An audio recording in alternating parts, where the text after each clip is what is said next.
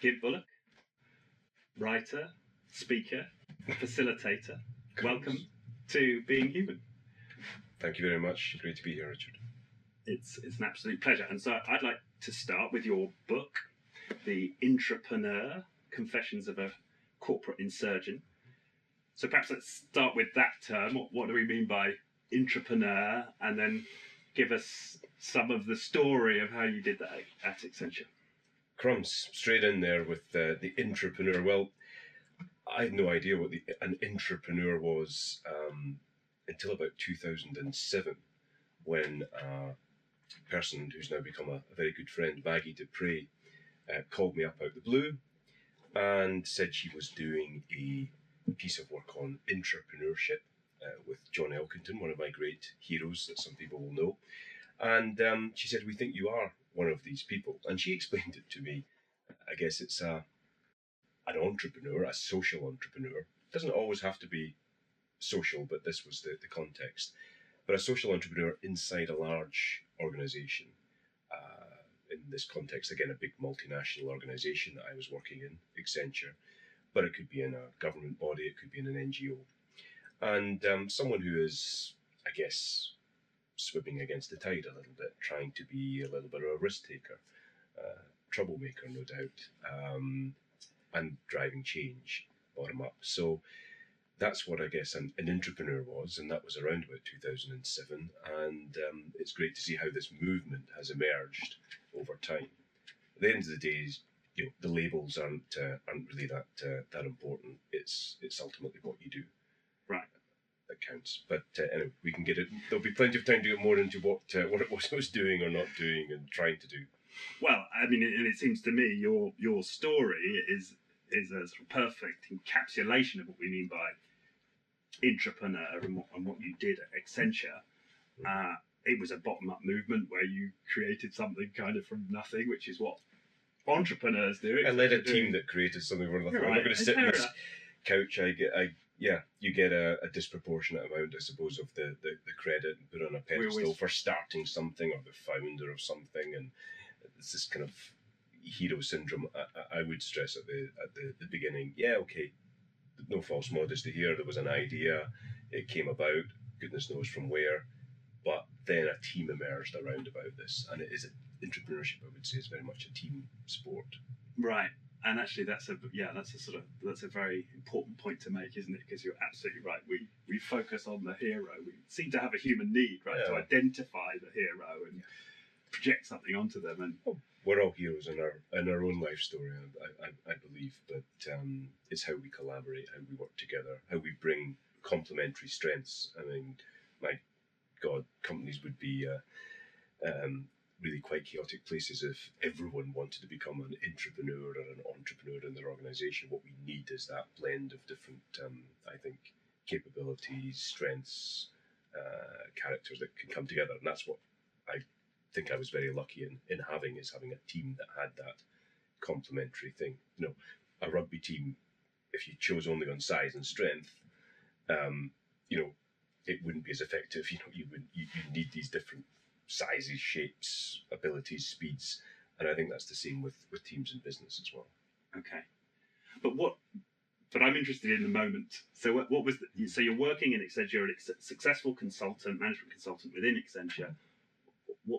What's the moment when what you created? When did it start? The epiphany, as I call it, and this is we'll jump into the past before the book or the triggers for the book, which came many years later. But if I take you to, I think it was March 1999, in London, where we are now, where I no longer work and live. But it was a kind of ordinary day. I was working in Accenture. I think, in fact, it was Anderson Consulting at the time. It's probably some brand police somewhere that will go loopy about me saying this. But I'd been there for a few years, working with your colleague, Audie. And it was great. I felt I'd arrived. I was in this big business. I was amongst lots of bright people. I was earning a good salary. I had many of the trappings of success, the things we're told we should be striving for. When I was a kid, I wanted to drive a fast car, a Porsche, and live in, in this fast lane of business and have plenty of money and jet, jet set lifestyle. And I had many of these things. So you had the porker. yeah, I had the porker. And other things like that. And you get it. And it's, you think, yes, great, tick. But there's something then, there's a voice in the head going, yeah, and what next? And so what? Do you want a new porker? It'd be a bit of a whatever, which probably many of your viewers are saying, yeah, whatever. Fair enough. I have that kind of inverse snobbery now as well, but people driving about their Porsches. I've had a friend who had a Porsche who got rid of it because he got so much abuse. Well, yeah, and again, this is back in 1999, so the times have changed a lot. The context has changed. Even back then, it was a little bit. There's definitely ostentatious, but things like the environment, climate change, these things were not being talked about. So there's a very different social and business context that we're in now. But back to this kind of, there was something missing for me. There was something, had these things, but is this really what I want to be doing the rest of my life? Is this the purpose of my life? And, it's funny because we think probably that the big changes in life are the set piece events of a death of a parent or a birth of a child or changing jobs or losing jobs. And they probably have a significant impact in your life. But for me, it's the smaller, seemingly insignificant things that can be catalytic triggers that can provoke a chain reaction of change. And for me, it was going to work on the underground, not the road to Damascus. It was the district line of the London Underground, reading the FT on this particular day. And I read an article. It was actually written by Peter Mandelson, the former Labour, New Labour chap. I think he was an ex-VSO volunteer, so it was something about VSO, voluntary service overseas, wanting more business people, more business skills in development. And it was a program that they had developed to go after business. It was really ahead of its time, I would say, because they weren't going looking for a check from business, which most charities do. It was saying, we want your people, we want access to your skills. We've got this program that we will borrow them for a period of time, 6 to 12 months. We'll give you them back, having used them to use their skills in a developing country context. And the demand was twice the supply at that time. They really needed more of these skills. And for me, it was an article. I remember it jumping out the page at me, and it was wow. I had thought this whole development and giving and supporting people in less well-off countries was for other people. That was for doctors and nurses and teachers and do-goody people. And here was me, a business person in the London rat race, but they needed my skills. And yeah, it was then. That was the initial thing. I pulled it out the pocket, pulled it out the paper, put it in my pocket, forgot about it for a few months, and then it was probably the summer of 1999 that I called the number on the thing, and there's some quite funny memories of meeting a chap called Michael Shan, who was I've reconnected with him just a few weeks ago in London actually, which was fabulous. But he was the VSO guy running this program. We arranged to meet. I, dressed down in jeans and hair shirt and wanted to sort of fit in with the NGO guy. He put on his best suit and came in. So it was there was a very funny first meeting. And then within a year, I found myself in the Balkans as a volunteer on a sabbatical from Accenture, and the journey had begun. Right. And what was your job in the Balkans? What were you there to do? I basically said to VSO, I'll go wherever you need me. I'm more interested in the type of job and using my skills more than which country it's in. And I was into Macedonia just after the Kosovo War had finished. So this was around about September 2000. And I was working in a small UK government-funded enterprise support agency, one of 3 in the west of Macedonia. I happened to be in the ethnic Albanian west of Macedonia, where there was still some troubles broke out while I was there and after I left as well. But trying to help small businesses get access to credit, running training programs, but also trying to build the capacity of the local small number of local business people to create a self-sustaining support agency that wouldn't need donor funding, that could sell its services and support staff. So that was my job, and I was there as on a sabbatical. I got a stipend, I think, to cover my mortgage. Accenture supported this program, kept my job open for me. But there was 90+% salary reduction from what my London salary was, and I'd never been more motivated in my life. I was fascinated by the work. I was here was something at last where I could see that my business skills and expertise could be put to good use in doing something that was benefiting not just the shareholders of a large client or me personally. It was a benefit to others, and it's like a drug, this whole purpose thing. Right. And, I reckon that was when I became an addict. Okay. Or subsequently a dealer, I guess. Purpose dealer. There you go. Right. Purpose dealer. That sounds like another title for it. Yeah, purpose dealer. Yeah, go for it. And was there any part of you that was worried about, what about my progression? Because I come from a similar background. I was working at the same time for Arthur Andersen Business Consulting, which was sort of part of the same. Yeah, they started competing with one another, exactly. Which is why the divorce happened. But there you go. But I found that my drug in that scenario was, how can I get to the next grade as fast as I can, or how can I outcompete the guy next to me to get an even higher rating? There's definitely that going on as a script, and I just wondered, did that completely go away for you, or perhaps it wasn't there to begin with? No, it didn't completely go away for me then. Right. I think I kind of timed my departure so that I had just got a bit of a promotion up to the next level. So from a manager to what they call the senior manager, which is the partner in waiting stage. So that the carrot of that partner and all that goes with it is there. And we are very programmed in consultancies, but in business in general, that you've got to be so focused on your career, what you're doing in your career, how things look, the optics of taking time out and things. But I was ready, and I had great support from the bosses I was working for at the time, and I thought I'll go and do this for a period of time, do some good, give back. Hate the phrase, and I just pat myself in the back and then go back into what I was doing before. Earn more money, get the next Porsche, and try and make partners. That was my intention at the time. Okay, so there was still was it like, well, that track's on pause is sort of how you. That I've made this next grade now, grade up. So now's a good time to take a step out, but fully intending to go back into the corporate greasy hole.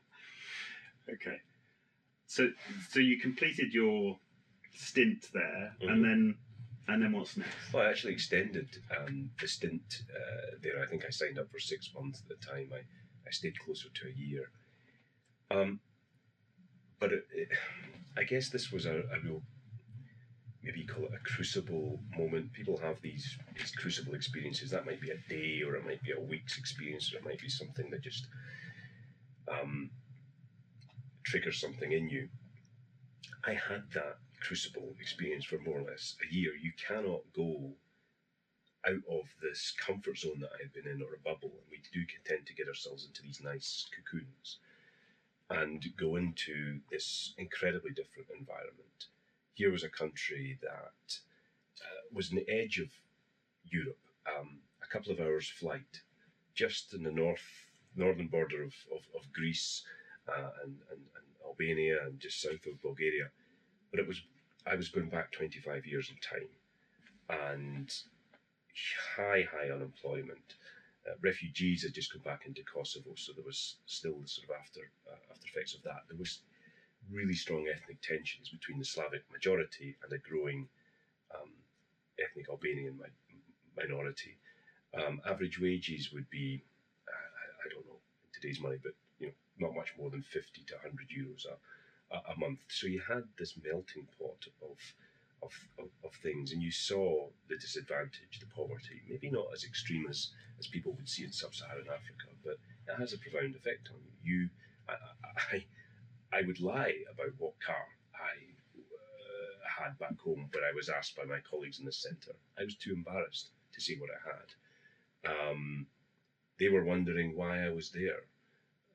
Had I lost my job or been sacked, because who on earth would want to come to here when I was living the dream, and as far as they would be concerned, the dream that I thought I was living as well. And I discovered that there was more to life out there. And during these formative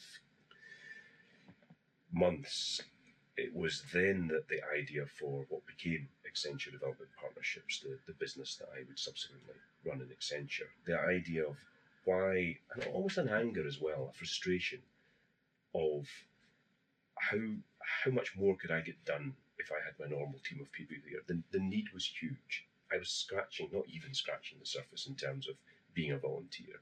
That was about making myself feel good rather than having a significant impact, I would say. You could ask my former colleagues, but more needed to be done. Why were Arthur Andersen Consulting, PwC, Deloitte at the time conspicuous with their absence in these countries? Because there was not enough money to pay the rates that we would normally charge. So it was these long dark winter nights, I suppose cold winter nights, that in my apartment, thinking about, could we turn the business model on its head of consulting?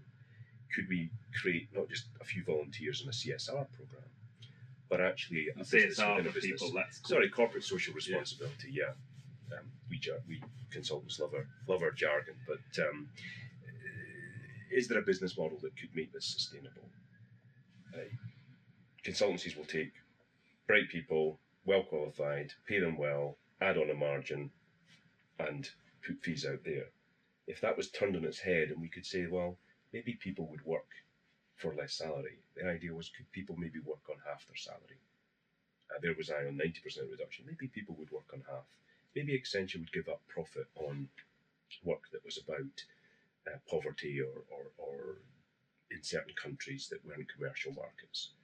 And maybe we could actually get development organisations, NGOs, to buy services rather than expect it pro bono or free of charge. The whole consulting industry has tended to pride itself on giving away bits of free resource when they have people that are not busy, then maybe we give them to a charity. That needs to be scaled and industrialised. So the economics on the back of a fag packet or cigarette packet, I felt that we could actually get rates down to about 10 to 20% of the normal rates if we forwent margin and a lot of salary. And so that was the idea was born at that point. In those long dark nights. Well, in those long dark nights, and then I guess the thing that I write a bit about in the book that you'll have read. Well, how do you take an idea and sell it into leadership? I was coming back having had this extreme experience, about to go back into my normal job, and it was actually in a cafe in Thessaloniki on the way home. And I was going home after a bit of luxury time in Greece, which was next door, and just wrote a sort of fictitious 2-page article in a fictitious Financial Times, I think, set in the future about Accenture's chairman launching this non-profit group, this social enterprise, corporate social enterprise in Accenture. And well, it wasn't lots of PowerPoint, it wasn't a financial plan in Excel, all that stuff followed, but the idea was crystallized into a fake press article and got it sent to the chairman, which led to a breakfast, which led to a discussion, which led to a feasibility study, which led to a launch of what became my career over the next 15 years. Right. And so the chairman, and it was the chairman receives this. I didn't know I knew the chairman by reputation. Yeah. Vernon Ellis, Sir Vernon Ellis now, who again, I didn't know at the time. I know him very, very well now, and he was a huge source of support. But the UK head, Willie Jameson at the time, was the person that had supported the VSO programme, allowing a bunch of us to go to different countries. So I went to him first, had a debrief chat when I came back, showed him my article and said, look, I'm having some thoughts, what do you think? And he went, interesting, I'll send it on to Vernon on your behalf. Yeah, no, absolutely. I wouldn't have had any relationship. So, yeah, getting to the top. You worked the hierarchy. Well, it worked itself. It worked itself. Yeah. Yeah. And there is a theme probably No, around how these things emerge. You know, it's great. You're correct. You're correcting my bias to always want to make it about the individual sort of hero, right? It was a number of factors. The fact this guy backed it. Well, please continue with your individual hero line of question. That's great and flattering. But no, the reality is it wasn't that. I don't know where.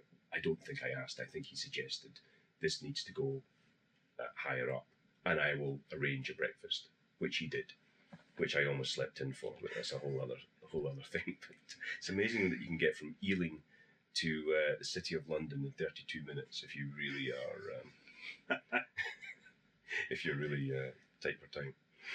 Right, that's in the book. It's a wonderful moment, isn't it? But you get there. It wasn't at the time a wonderful moment. A wonderful story, should I say, not a wonderful moment. I think I lived my whole business career like running 5 or 10 minutes behind time and rushing around. That's a big lesson learned. I'm trying not to do that. I think I was even early for this interview, but yes, you were indeed. Yes, it was us who was running late this morning. But no, I did spend a long time cramming and pushing and planning and doing these things, which we all do, achieving, delivering. And sometimes it's better to let go, but anyway, we can come back to that. Right, yeah, because that does chime with, well, we'll get to what happened later in the story. So the chairman reads this fake FT article.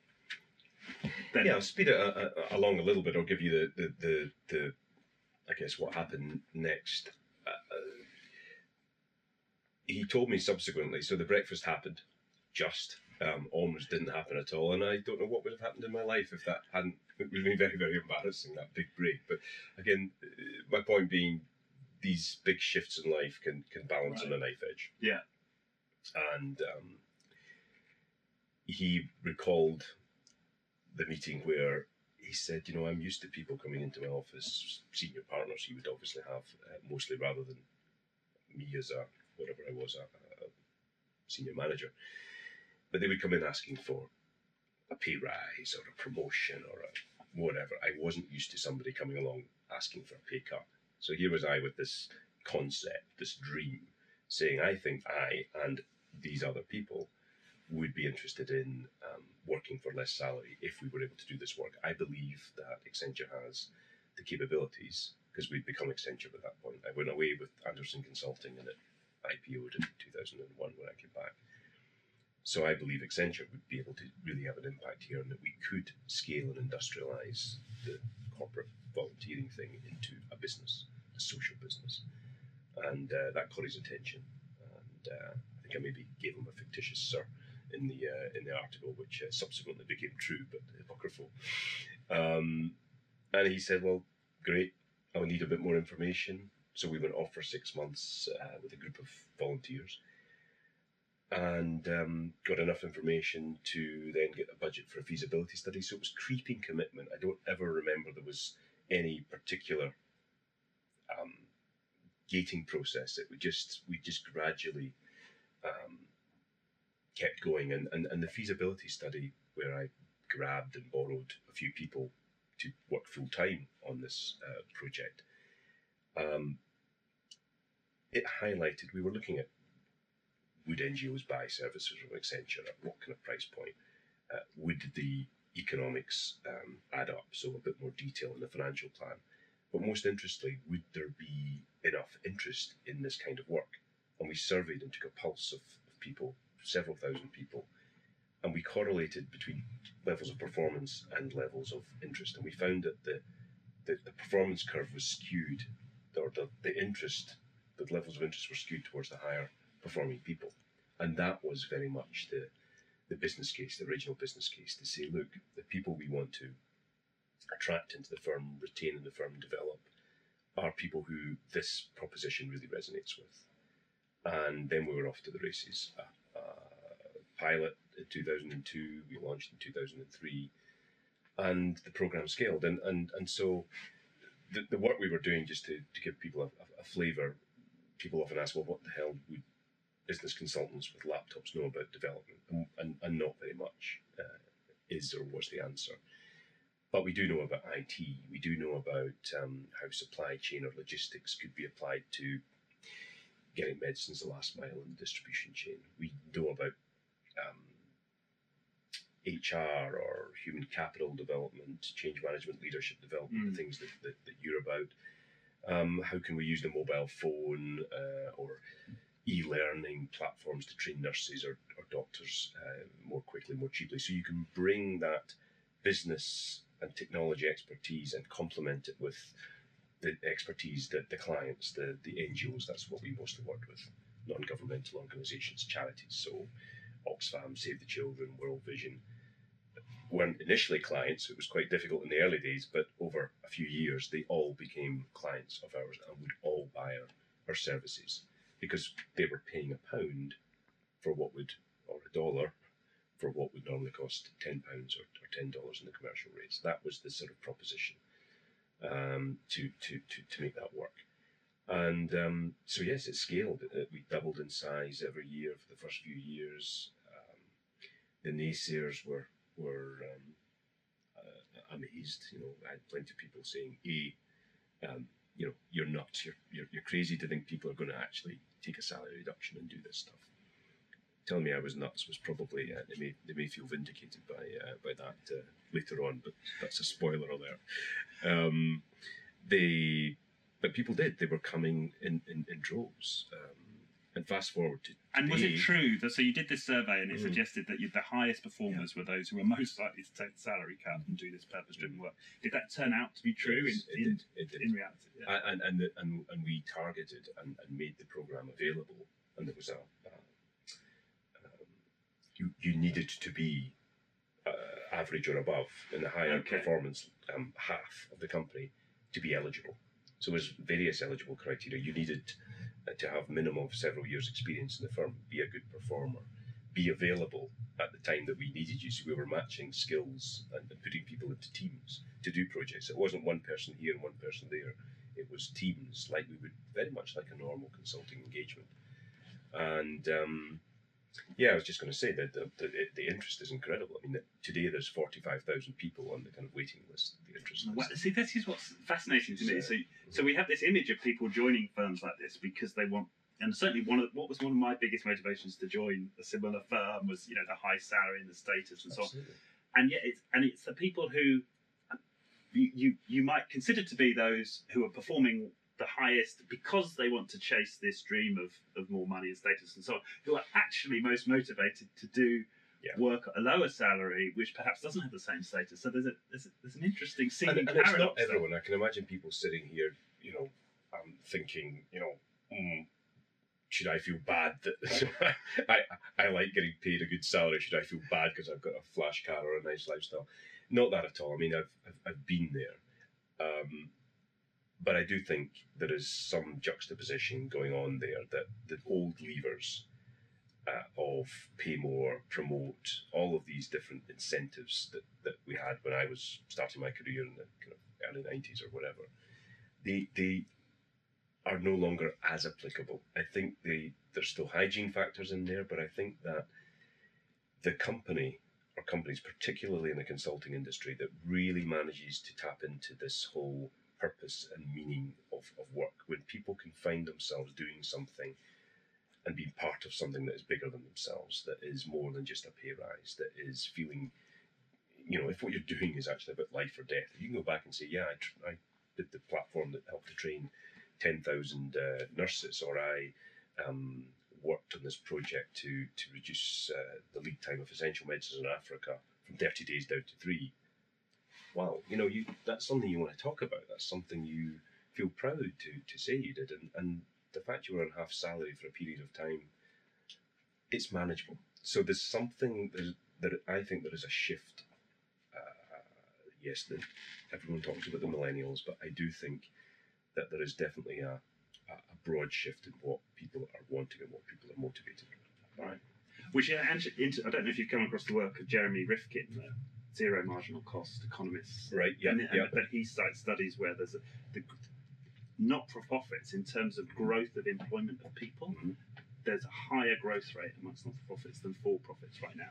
Right. Interesting. So that they're actually taking, in terms of growth, not in terms of absolute numbers, in terms of growth, they're taking more of the. Interesting. There's something going on, and there's I mean, we can get into complexities here about how I think the boundaries that used to exist between the for-profit and the non-profit and the public and the private. Not only are they blurring, I fundamentally believe that they are being redefined, and that I would like to see them continue to be redefined, so that we will see that business can have a role in areas that were perhaps previously the hallowed turf of the UN or charities. Yes, some people will go over into charities, but I think there will be some charities will morph a bit into different types of organisation, be a bit more commercial. Some businesses will morph away from short-term profit maximisation to bringing their core competencies, capabilities, investment, technology, people towards starting to innovate to solve social problems, profitably perhaps. But these sustainable development goals that the UN set out, these goals that we're trying to achieve by 2030, that we would have considered to be the corporate social responsibility or the foundation's domain or the UN's domain, these are, I think, mouth-watering propositions for business if they rethink business models, if they rethink short-term profit maximisation. But it's not a philanthropic agenda. It is, I think, a commercial agenda. How we feed the next billion, provide access to water, sanitation, energy, education, nutrition, healthcare. For me, these are opportunities to do things in a fundamentally different way, at scale. Mm. And that for me is what's really exciting, and that's where I think younger people going into business, I would love to. I think they would aspire to have a career in business that is doing that kind of thing. That is, the brightest and best do care about that kind of thing, and I maybe it's a pipe dream. I don't know. I'm maybe a bit idealistic, but I really do hope that business has the opportunity to start moving into that space. Yeah, I think you're absolutely right. And the other thing that comes to mind is Elon Musk setting up the AI company in the States. He made it a non-for-profit because he felt like that was the best way to attract talent, interestingly, right? And where these are some of the best paid engineers in the world, they're prepared to come and work for a non-for-profit. And it's funny, I mean, again, Elon Musk, we talk about him there. He's not talked about in the context of being a social entrepreneur. We don't label him that and put him on a pedestal. He's on a pedestal for other reasons. But to my mind, he is probably the most successful social entrepreneur out there in terms of using the car industry or disrupting the car industry to use a new business model to affect climate change in that way.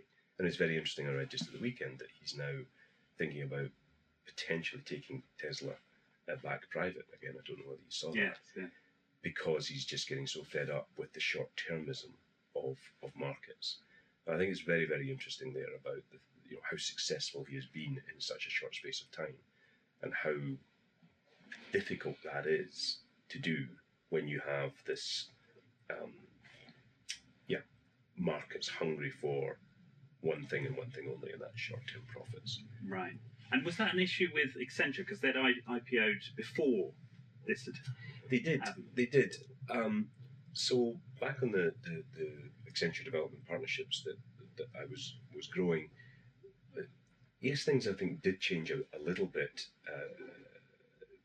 when the firm moved from being a partnership to being a publicly listed company, and the share price has gone from 2001. It's gone up 16-fold or something. It's been an incredibly commercial machine. I didn't know anything different in terms of my ADP days. I was working in the commercial business when it was a partnership. The sense was there was more nice events and annual celebrations in the summer or at Christmas time and things. It became a little bit more frugal, I would say, on costs like that. But for growing this business, it didn't really make a difference for me. We had to have a business case. And the business case was very much originally around people and attracting people, retaining people, leadership development, giving people that different experience. Yes, we were having also a broad halo effect on the PR front, but I was very clear I did not want marketing to seize this and just use us as a PR tool. We were doing this for the right reasons. I didn't want to undermine the investment that people were making in salary sacrifice. The business case evolved then as well, because not only were we not making a loss, so we were self-sustaining, scalable. We weren't needing a handout, or we only needed a very small handout to get going.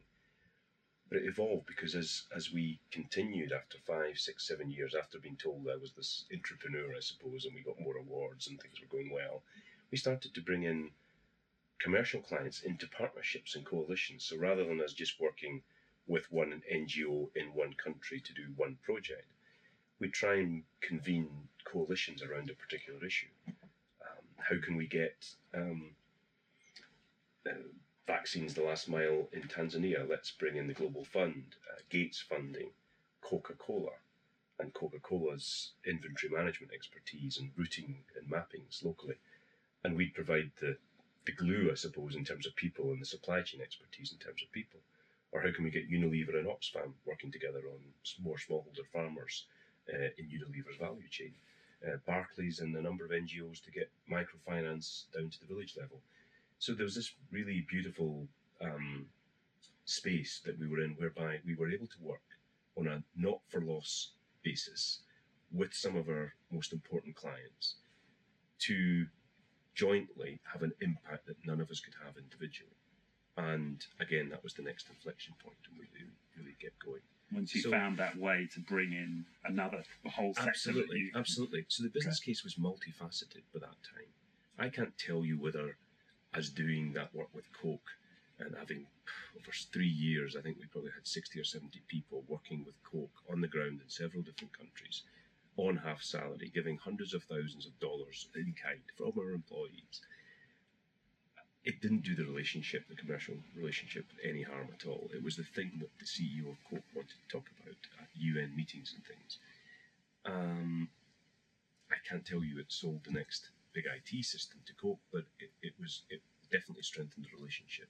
And this was always a source of, I guess, frustration for me, or continues to be a source of frustration, in that we have this naive view in business of just looking at, Project A makes $1, Project B makes $10, Project B must be best.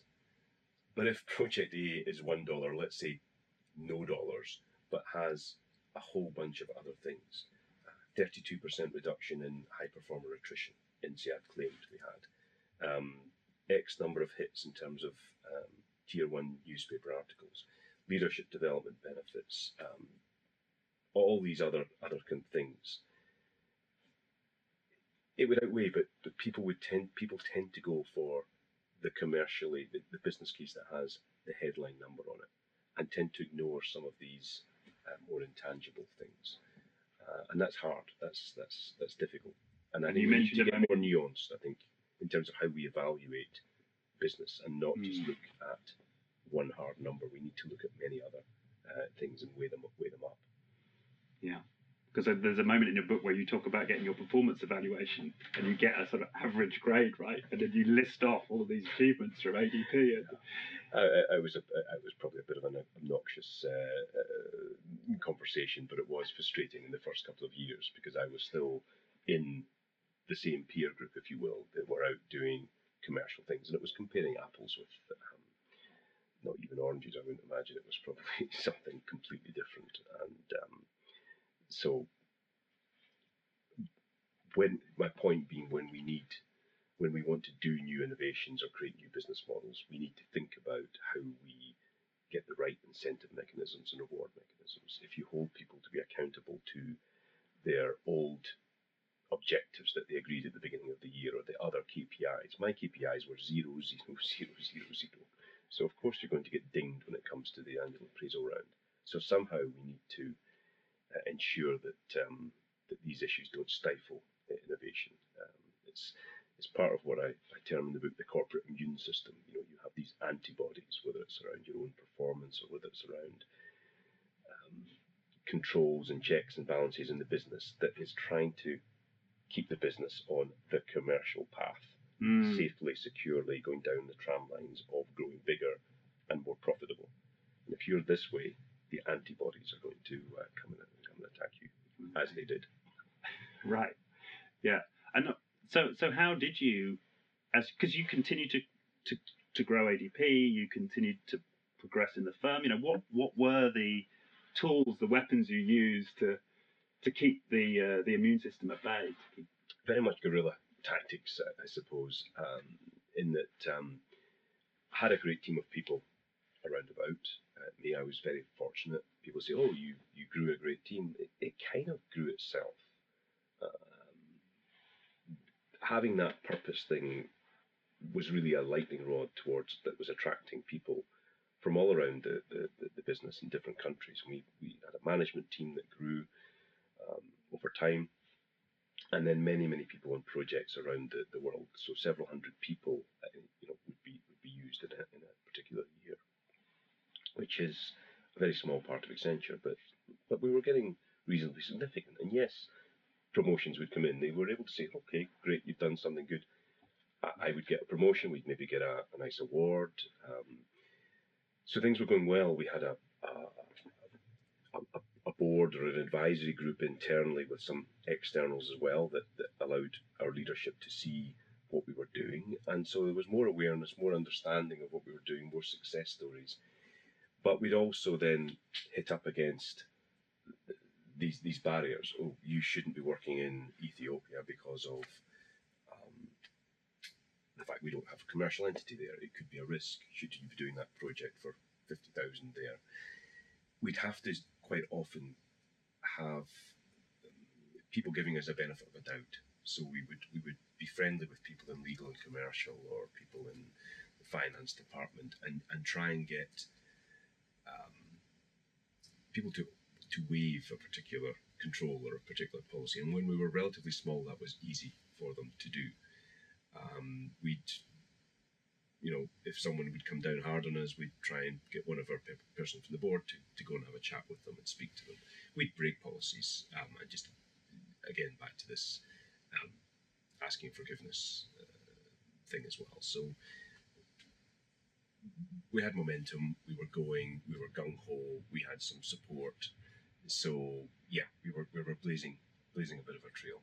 But it wasn't always easy. And then when you get to a certain size, your head gets over the parapet, and perhaps some of you can no longer get exclusions or exemptions from the policies. You become compliant, or we did end up having to become compliant.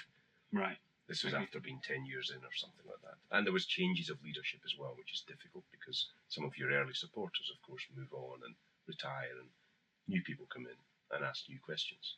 Right. Or the same question again that you have to, you thought you'd put to bed something in 2003 and it comes up again in 2007 and again in 2011. So it's continually trying to resell the business case, which is difficult. Right. And this is, well, we're starting to get to the point in the book where there's a moment for you, and in the lead up to that, you're getting more pressure, and there's a sort of character in the book, right, who's sort of very aggressively. Yeah, I have every book needs a nemesis character, so we may as well get to that. So it's been a roller coaster journey. I mentioned to you from the tiny sparks of this wasn't a planned career. None of my career, I think, has been very planned at all. Or when it's been most successful, it's probably when it's gone completely off piste. And we got to this certain size and scale, and I was loving my job. It was great, but over a period, this is around 2014, it was getting harder. There was a nemesis character. You call him sort of the bullying. Frank. Yeah, I think Frank.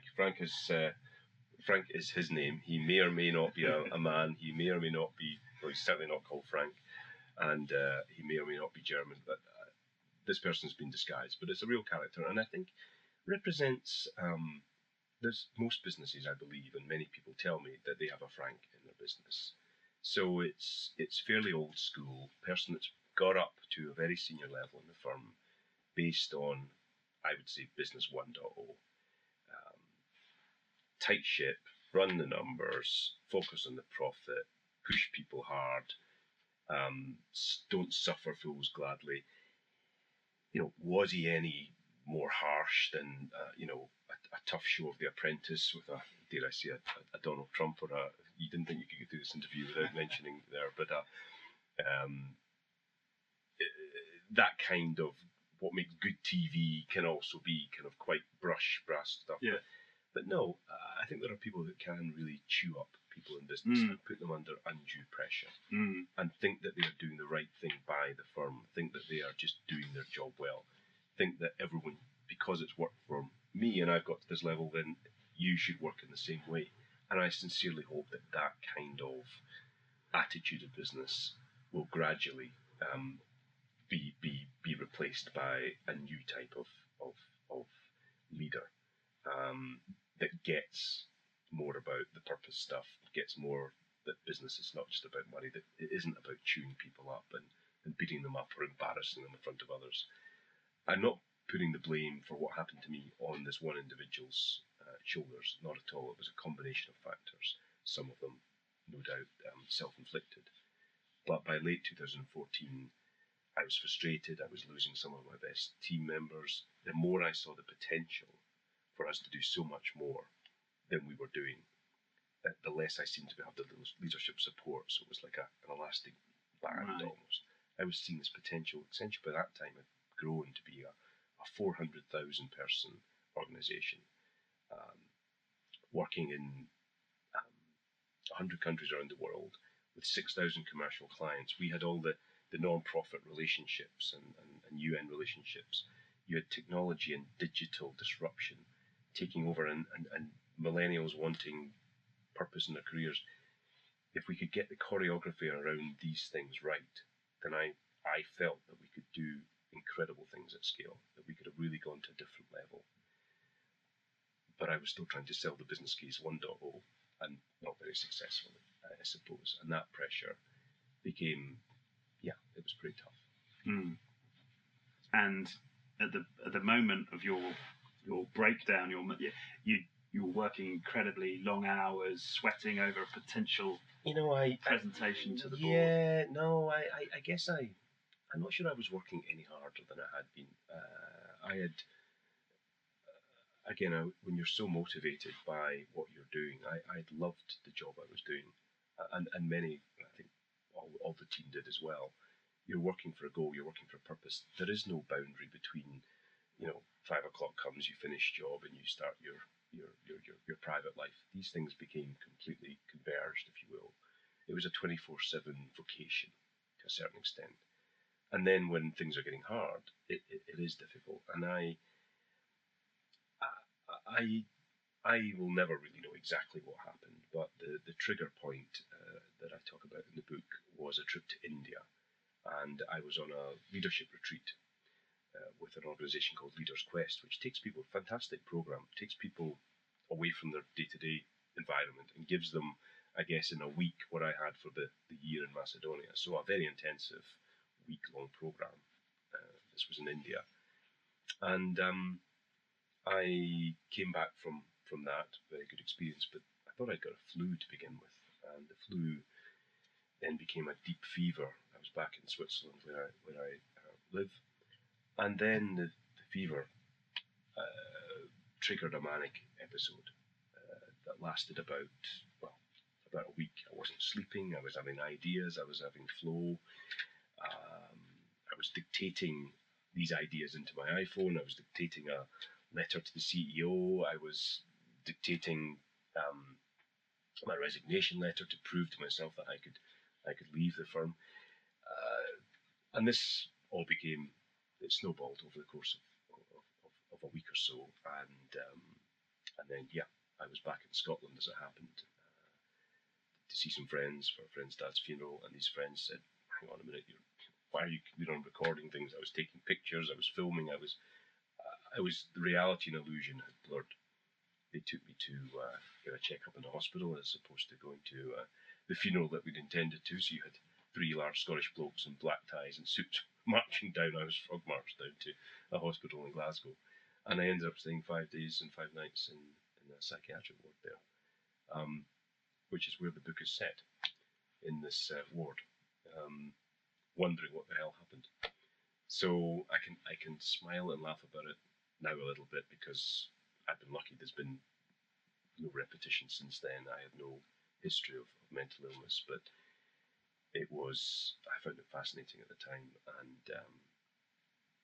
was it a burnout? Was it a breakdown? Was it had India caused a spiritual awakening of some kind? Who knows? But yeah, that's what happened. Right. And that was the trigger for the book. Right. And you're now no longer with Accenture, right? I left 2016. Yeah, I went back briefly and then decided to go away and travel the world and write the book. So, right. Yeah. And ADP continues to. Accenture Development Partnerships is continuing, and there's some of the great people that I have the pleasure to work with are keeping it going. Mm. I've tried not to backseat drive. It's continuing. It's doing some great things. Is it doing everything that I had hoped it would? Has it gone to that kind of vision that I alluded to? No, not yet. I don't think. I think it could do still so much more if the will was there. But it's doing great stuff. It's surviving without me. Good. Right. And so to what extent have you been filling your time seeking to find answers to this episode or versus, other work that you're now doing? I guess a lot of the time in since that November, December 2014 incident, the incident as I call it in the book with a capital I, I took the time and had the luxury to take a bit of a break. Not everyone can maybe do that, depending on personal circumstances and things, but I was able to do that and travel the world with a computer and a glass of wine usually in the other hand and write and read and go on various courses and events and try and understand a little bit about what was happening.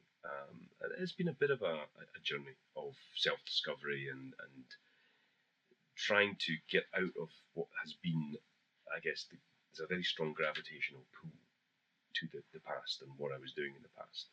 And I think many people find that it's difficult to get off a hamster wheel. Even if it's a hamster wheel I was very happy being on, I was still defined by Accenture Development Partnerships. That was my job, that was my role, that was my life. And then I wanted to kind of escape that pool and drift into something a bit different while writing a book. And you find yourself, in the strangest places with the most fascinating people. I was in Burning Man last year, which I'd never even heard of. And I've been at events with people I would have never have come across.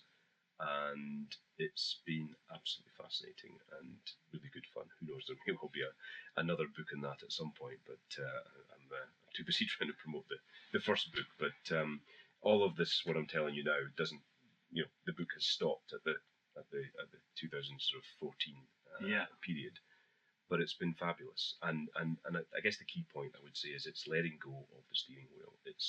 I've been sort of more floating rather than driving and steering and planning. I managed to get rid of that, and so allowing things to emerge, allowing new possibilities to open up. Yeah, I think we are all as individuals much more complex, broader human beings than we are told. We get put into a box or put ourselves into a box of our career or what we're good at or what we do as a job, and yet there is so much more that we could turn ourselves to if we again allow things to come. And are there particular insights about yourself that you've discovered during this floating period that perhaps were hidden from your view before? Undoubtedly. I'm not sure how much I will be prepared to go into in this interview. That will definitely emerge, Richard, but definitely doing a lot of work on identity, finding out we all have shadow sides and behaviours that have served us well in our lives up until now, and then when you start to go out of your comfort zone and challenge these things and see why you behave in a certain way, why I would behave or why I had certain habits or things that I would just test and try and do things differently, and be open to things that I would have thought were ridiculous or a bit too kumbaya, or spirituality is something that kind of slightly would freak me out in the past, is intriguing me, and I am completely agnostic about why things happen, or where we're all going. But I've been able to approach this with a new kind of open mind, and the more I go in with an open mind, the more I find things intrigue me. I'm very interested in even Jungian terms like synchronicity, and this notion of meaningful coincidences happening.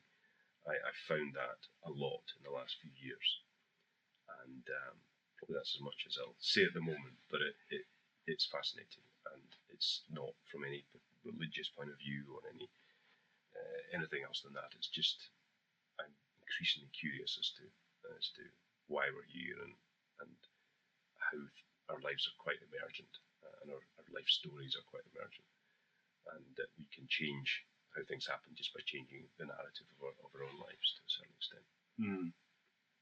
And is there anything that you've picked up in terms of an evolution of your own narrative? Is there anything changing in the narrative of Gib? Oh, most definitely. But I'm letting it emerge. I had thought I would jump back into the corporate world. I thought I would maybe go and do an ADP type thing on the outside and bring in people from other consultancies. And I'm not doing that, and it's difficult because people do expect you to go back into this world.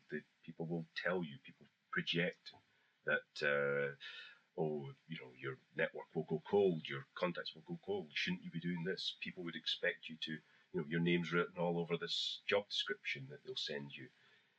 But gradually, as someone once said, I think your name has changed. The name or who you are has been evolving over time for me. So much so, I'm tomorrow hoping to complete on a derelict farm on an island in Scotland, that I'm hoping to create a decelerator, a business decelerator, that will kind of, bring business people, entrepreneurs hopefully, into connection with artists, nature, maybe musicians, and really sort of blend the creative sides and the artistic sides of our personalities with the more technical sides of things.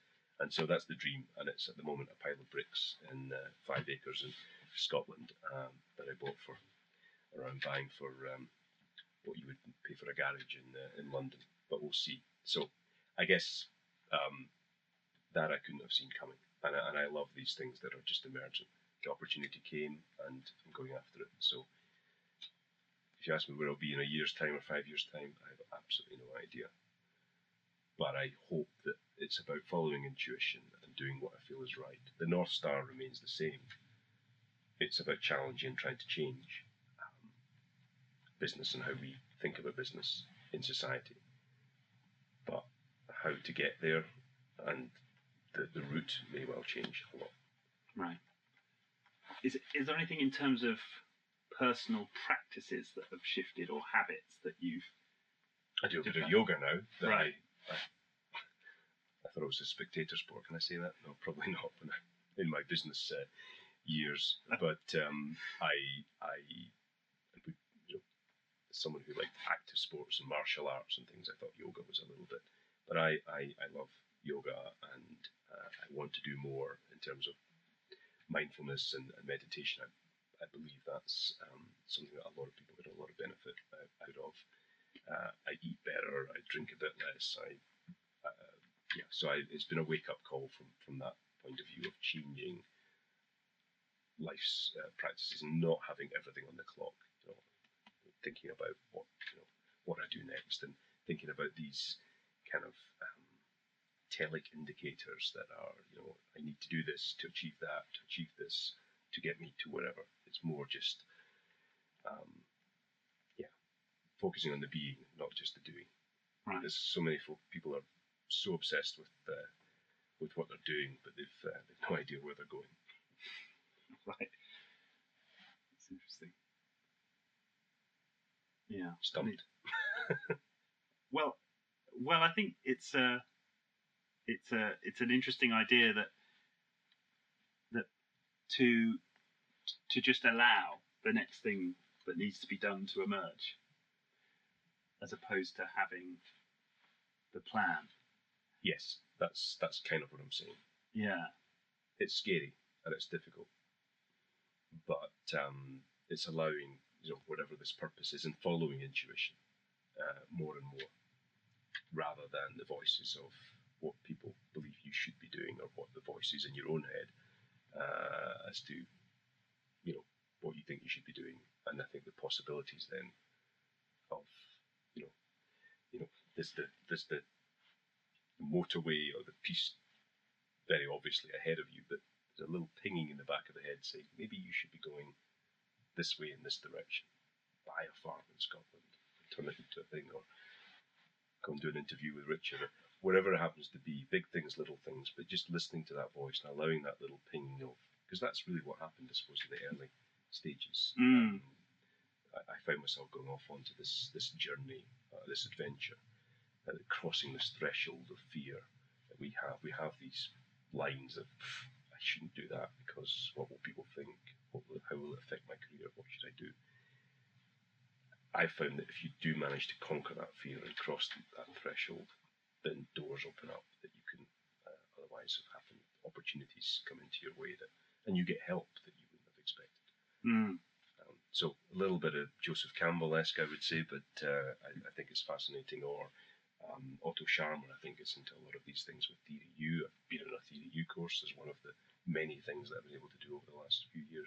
And in a nutshell, for people, Theory U, his book is Leading from the Emerging Future, so it's all about this letting go. It's based on quite Eastern principles, I think, of letting go of the old downloads of what we're told and what we believe, getting a space of stillness and quietness, where you can then allow that inner voice to emerge, and that inner purpose to emerge. I can't probably do more justice to it than that in this interview, but I would recommend Dr. Scharmer, Theory U. There's a big MOOC, I think, one of these big online courses that they're running, and it's worth people looking into. Read the book as well. And what's emerging for me here, and tell me if I'm wrong, is that but in the latter stages of your work with Accenture Development Partners within Accenture, were you more on a track of this is what I should be doing? I never questioned at that time that I thought I was so all in on Accenture Development Partnerships. There was no other job I wanted, internally, externally. This was my thing. This was what I discovered what I felt I was meant to be. I was put on this planet to do. And I was so invested in it that I think it ultimately became all-consuming and all-defining. And then and what happened. And it's been a bit of a kind of stumbled out of that environment into something new, but it's whatever happens sometimes is it for a reason, I believe. Right. Yeah. That's essentially where I'm going. Yeah. Well, and fascinating to see. And the point is that actually things that can be seen as crises or problems are often opportunities for reevaluation and are these crucible moments that you can pivot on and change direction. So what happened, uncomfortable as it may have been, was probably the best thing that could have happened to me, I think. And where I'm at now is I'm very happy. Where I'm at now, where I'm going, I've no idea. No. That maybe that's the message here. Where I'm going, I've got no idea. What a bold thing to say, and that's fine. Just trusting to a certain extent, trusting again that not looking too far ahead or saying that success will be this or that, or setting ourselves these goals, but allowing things day by day to emerge. And there will always be, I think, these thresholds of could I do this? Should I do this? Can I do this? Of holding back. But then I think you're always spiraling as you take them on or take the challenges on. It's a kind of journey of life, I would say. Yeah, I mean, I can feel a visceral reaction just to be taking on that idea of well, what will happen will happen. You know, we could say it in a cliched moment, but the way that you're delivering the message with such sort of authenticity is, I can really feel that's a scary prospect. But for that's me, 3 years. That's 3 years into a process, and I wouldn't have been saying this 3-4 years ago at all. And it goes back to a bit about, we talked about hero things back at the beginning of the interview. This is Joseph Campbell. Every Hollywood story, the good films follow a sort of narrative of a hero's journey or heroine's journey that Joseph Campbell popularised and that George Lucas made famous with Star Wars and things. You know, you can be commercialised, you could say, but there is a standard template that people can look up in Wikipedia of being in your normal world and having a call to adventure and heeding that call and then going into a sort of almost supernatural world. A bit esoteric, but it is you'll see that the Hollywood themes and the good stories follow that journey, and then there's a return back to the hero comes back to with the boon or whatever they've discovered on their journey. And Campbell makes out that we all are the heroes in our own lives, and that we will all have these voices or calls that we will either heed or suppress. And do you want to take it on? Do you want to take on? What is the adventure for you? For you, it's something different from what it maybe is for me and for people listening. But it's fascinating. And thrilling. This is the other thing I'm getting now. It's an exhilarating idea to think that I completely let go and just allow the next thing to emerge. Yes, scary and exhilarating. Absolutely. It's really trusting and you will get told you're nuts. You will get told you should be doing this, and it's just having that belief that you're on the right track, that you're trusting in intuition. In the intuition in some way, whatever that intuition is, wherever it comes from. Right. Is it something inside the head? Is it? I have no idea. Yeah. I have no idea. Are we all on this planet as walking about as individual hard drives, or is there something a little bit more connected? Right. Who knows? I don't want to speculate, but these are things I find fascinating as to how we do connect and interrelate. And some of these, as I say, coincidences that seem to happen when you let go. Right. Fascinating. Okay. I'm sure we wouldn't probably even have had this conversation if it wasn't for letting go. But there you are. Yeah, receiving a somewhat random email to come on a podcast in London. Okay, I know that you've got a packed day here in London, so we're going to need to let you go. But thank you so much for your honesty, and it's been a thrilling conversation. I mean that. Really, it's been fantastic. So thank you very much. Thank you very much. And for people who want to learn more about you, the website. There's a website, gibbulloch.com, which should be updated more regularly than it is. But I'd also, if what we've discussed is of interest to people, and I think the book, The Entrepreneur, Confessions of a Corporate Surgeon, available in all good bookstores, or more likely on Amazon. Which I can highly recommend. Oh, thank you, Yes. Richard. You're too kind. I hope people enjoy it. Very, very good. Very good story. Thank you okay. Thank you. Cheers. Cheers. The Being Human podcast was brought to you by First Human. For more on First Human's human-focused coaching and leadership programs, head to firsthuman.com.